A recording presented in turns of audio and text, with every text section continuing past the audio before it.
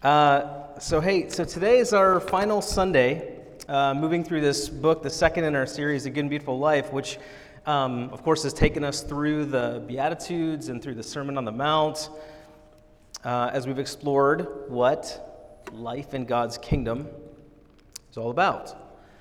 And so one thing that should really be abundantly clear by now is that the nature of God's invitation to you and I isn't just about being intellectually convinced of certain truth claims. That's not what God's primarily interested in. But this invitation is about knowing God in an ever-deepening sense. Walking with Jesus through all of the ups and downs of life and being attentive to the voice and to the leading of the Holy Spirit, and not just like times in our lives where there's some big decision that we need to make or some climactic moment, but learning how to be attentive to the Spirit all the time in all the facets of our lives. So in short, God's invitation to you and I is to learn to live in His kingdom and under His reign day by day. That's the primary invitation God makes to you and to me. Come live in my kingdom. Learn how to live in my kingdom day by day. Jim Smith, the author of the book, he likens this invitation to like learning how to daily stoke a fire. And I want to read his account of how he understands his day from the perspective of learning to live in the kingdom of God day by day. Here's what he says in this chapter. In the morning, I try to set aside time, half an hour at least, for private prayer. He says, that's how I start the fire every day. Through adoration, thanksgiving, recollection, praise, and surrender, I interact with the God who sacrificed himself for me. Prayer is this interactive relationship with this God, and I surrender myself to his guidance and to his will. But then he says that's not the end for me. Just like the fire in the fireplace, I need to stoke the fire throughout the day. And I do this by pausing for short times of prayer every hour or two, by reading the scriptures or spending a few moments reading a devotional book. He says these are the logs that I add to keep the existing fire burning brightly. And then he says this, that in the evening before bed, I read maybe another Christian book. I spend a few moments in self-examination, going over my day with God in prayer, and then I fall asleep in his tranquil presence. Now catch this. He says, I don't do these things because I want God to love me and bless me, nor to avoid punishment or impress people with my piety. This is really, striking to me. I do all of this to keep the fire burning. I do them because I'm spiritually weak. I can't maintain an effective and joyful Christian life without these activities. I also need weekly times of worship and fellowship and a host of other disciplines to nourish my soul. When I neglect these things, my soul atrophies. I simply know of no other way to be an apprentice of Jesus. Now, Amy used that language, and Jim uses it here at the end, and he says he finds his life as one of trying to be an apprentice of Jesus. Now, I actually want to ask you, what comes to mind when you hear the word apprentice? Like you hear that word and think about what? Did I hear training? Trades, yeah, you get apprenticed into a particular trade. What else? The sorcerer's apprentice. A knight, maybe. So I just want to capture that idea for us this morning. It's an idea, it's language that actually came to me a long time ago, and I've never been able to let it go. In fact, it would not be the slightest bit of an exaggeration for me to say to you that language, that idea, radically transformed how I understand what it means to be a Christian, or how I understand the purpose of the church, how I understand the nature of my vocational calling to ministry. And so I want to commend it to you and invite you to consider this question: what would it mean for me to understand my identity as a Christian as being an apprentice of Jesus?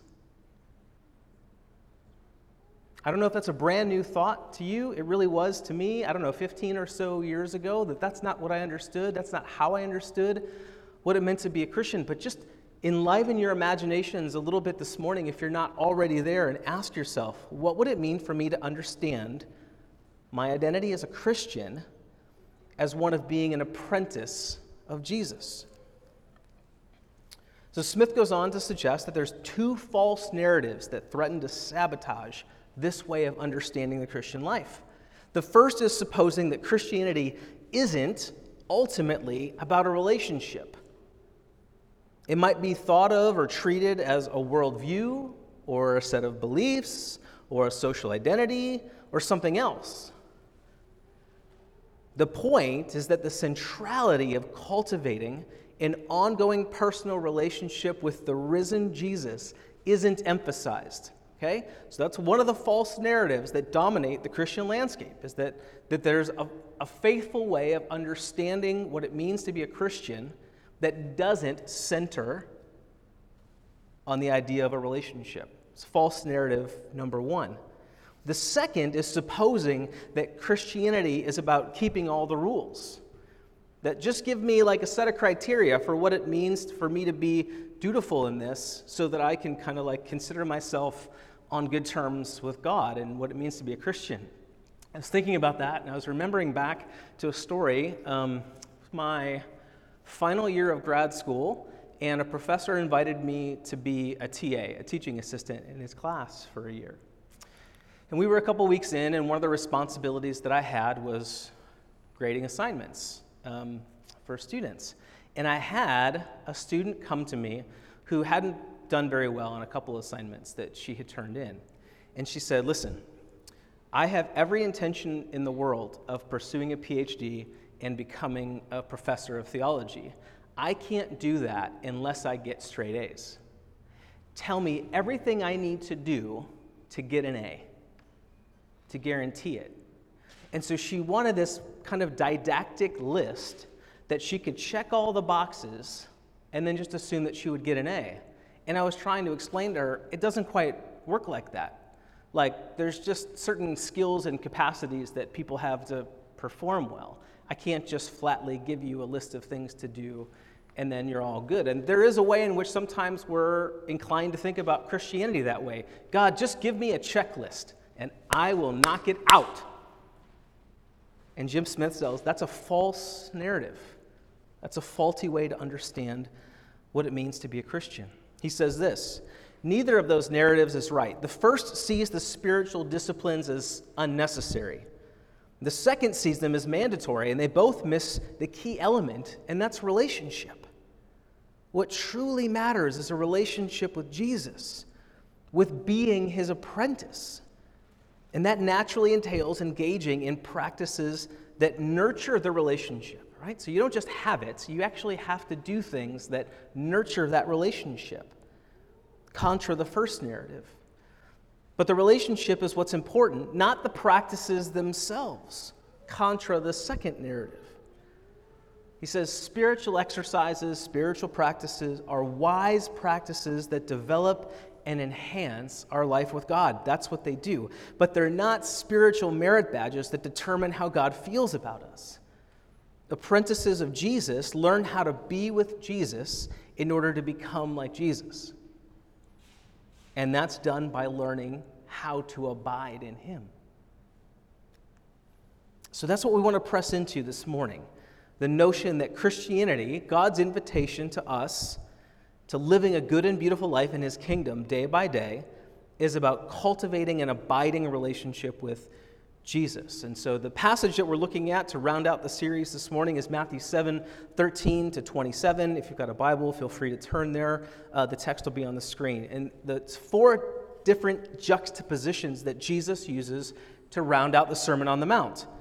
Narrow and wide gates, true and false prophets, true and false disciples, wise and foolish builders. These four metaphors that he's using to kind of round this out. I'm going to look at each one briefly, and then what I want to do is see if we can discern the thread that runs through each of them. through all four. So Matthew 7, 13 to 27. Here's the first one, the narrow and the wide gates. Jesus says, "Enter through the narrow gate, for wide is the gate and broad is the road that leads to destruction, and many enter through it. But small is the gate and narrow the road that leads to life, and only a few find it." I am willing to bet that most of us will have an intuitive sense of what Jesus is talking about here. That most, if not all of us, have found ourselves at some sort of crossroads in our lives, some opportunity, some sort of decision, and we had to decide, am I going to take the easy road or am I going to take the hard road? You can probably call those instances to mind as I'm talking. Now, of course, when you think about those things, in many instances, it's not that always in our lives that the easy road is incredibly wrong or always bad.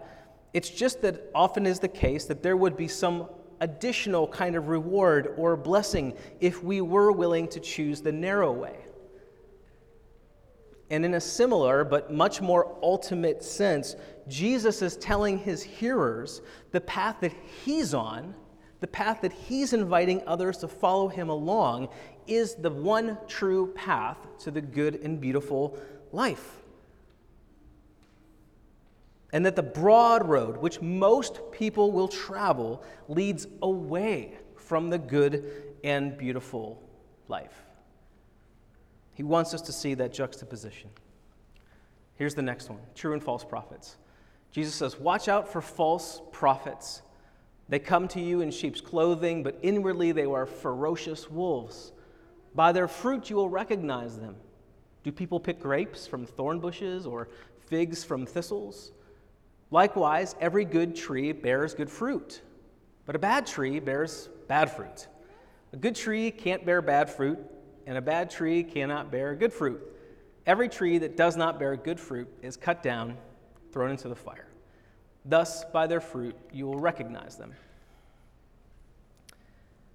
Jesus is, in this passage, he's warning people against those who, despite their appearance and claims as spiritual guides, they lack the sort of fruit in their lives that testifies to their authenticity.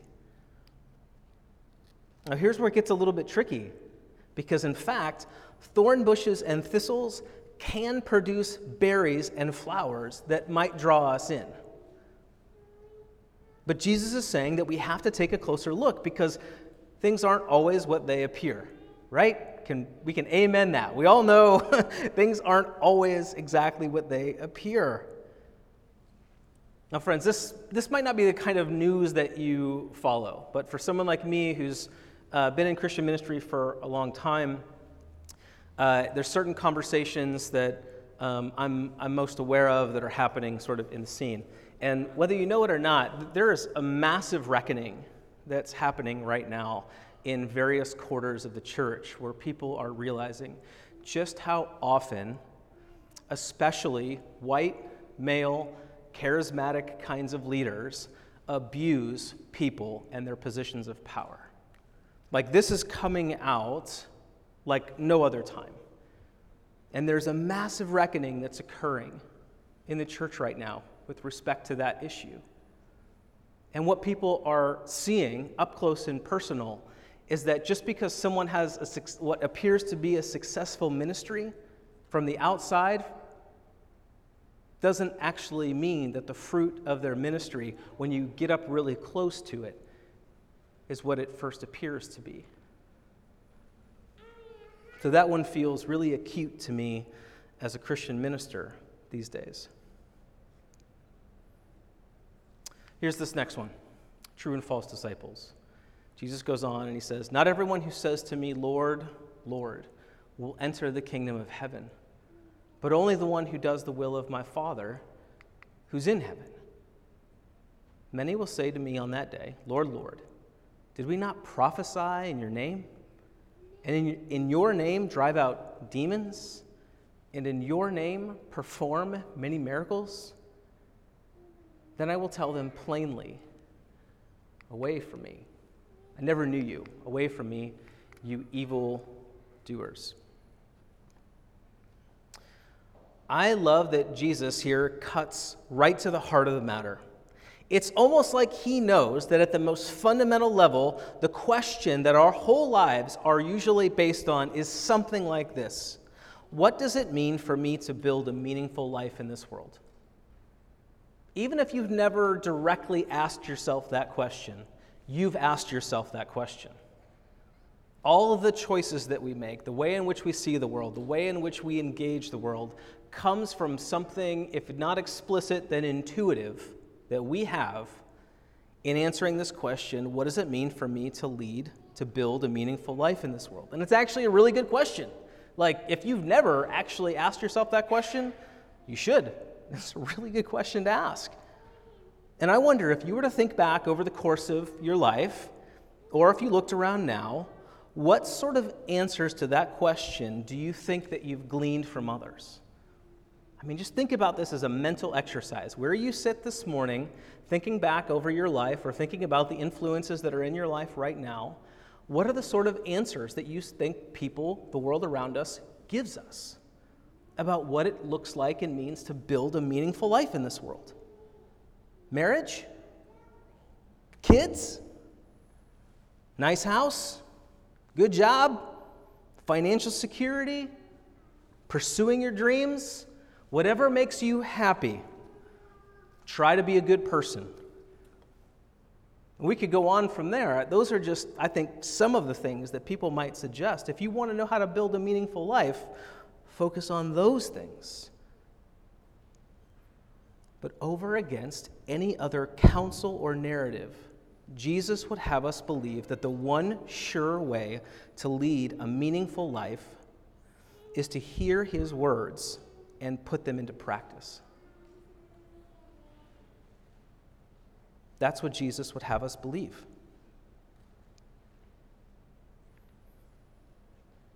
The other night, I was invited to, it was kind of a celebration debrief party for something that we had done in our neighborhood where we live. And I was having a conversation with the gentleman, he and his wife were hosting this. And I had never met him before. He was telling me a little bit about his life. He's 60 years old. At one point, he commented, somebody was asking him some questions about his plans for future business and things like that. And he's like, I have all the money I could ever want. Like, he actually said that. Like, I'm just done making money. I have all the money I could ever need. I have these successful businesses. I have a house in Florida and a house up at the lake and a house here in Canton. Then he kind of joked about how he and his wife, he has to ask his wife every day when they wake up in the morning, what day is it? Because like every day is like Saturday for them. They're just like retired and no cares in the world. They don't even really think about it. And as he was talking, I just wondered, could we look at someone like that and say, not with haughtiness and not with condemnation, but with pure love, could we say, in terms of you having a truly meaningful life, all of that is a mist. It's a mist. And say that the only thing that will ever actually matter is whether or not you hear Jesus' words and put them into practice.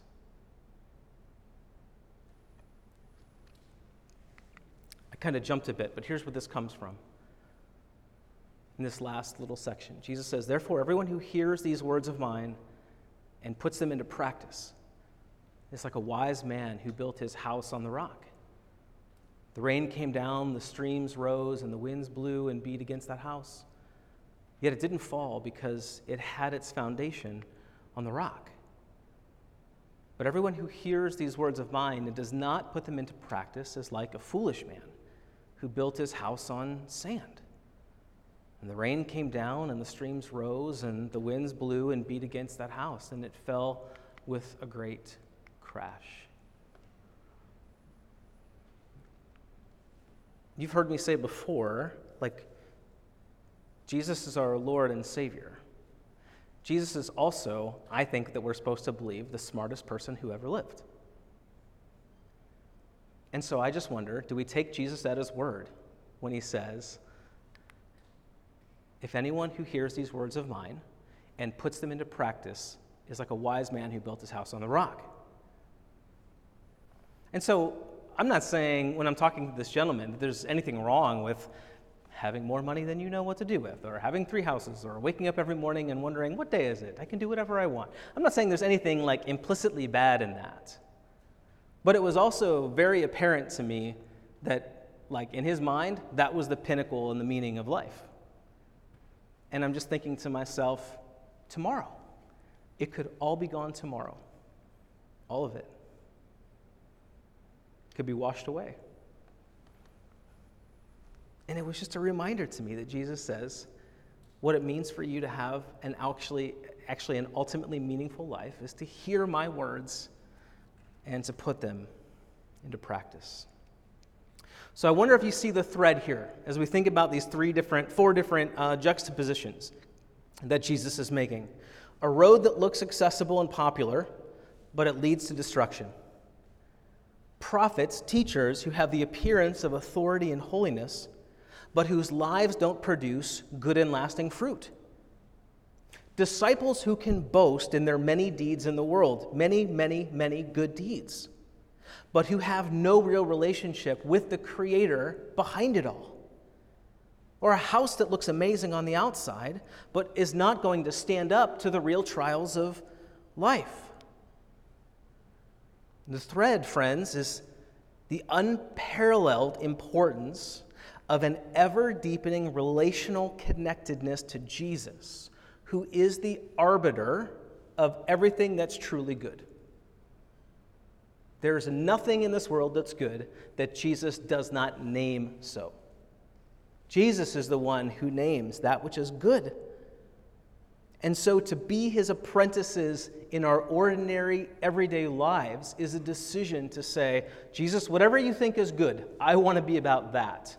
Teach me how to be about that. So here's where things fall down with the underwear dragon, right? It was really easy for the knight as an apprentice. Like, everybody knows an underwear dragon is a bad deal. Stay away from the underwear dragon. 9 times out of 10, the roads that we face in our lives are not going to come at you like an underwear dragon. Never thought you'd hear all this talk about underwear dragon at church, did you?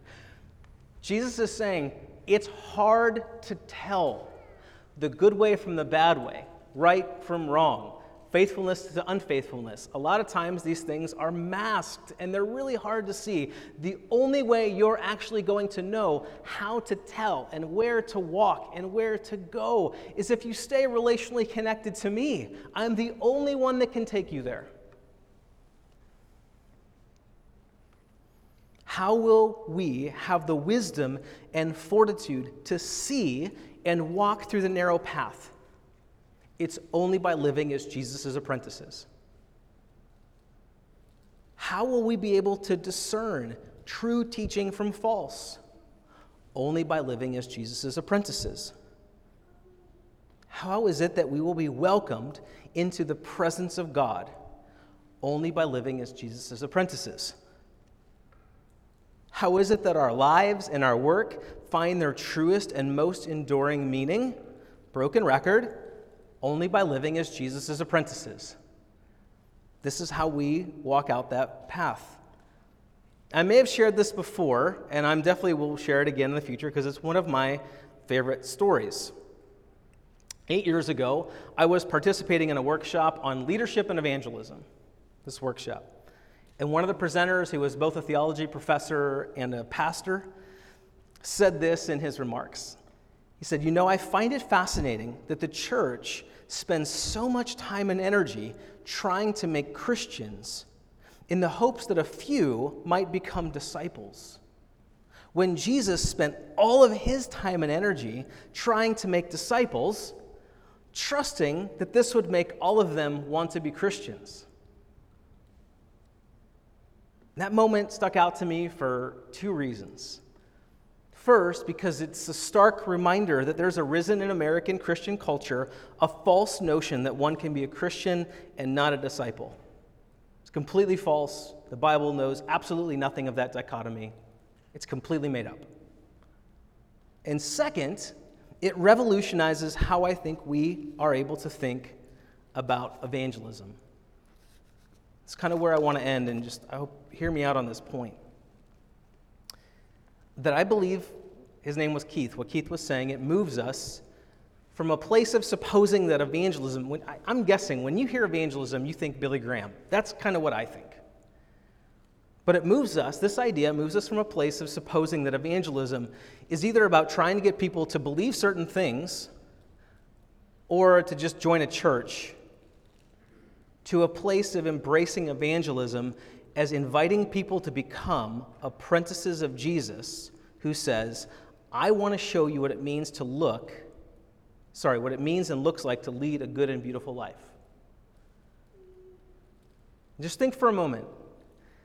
Can you name one person in your life who, if they were being honest, would say to you, good and beautiful life, hard pass.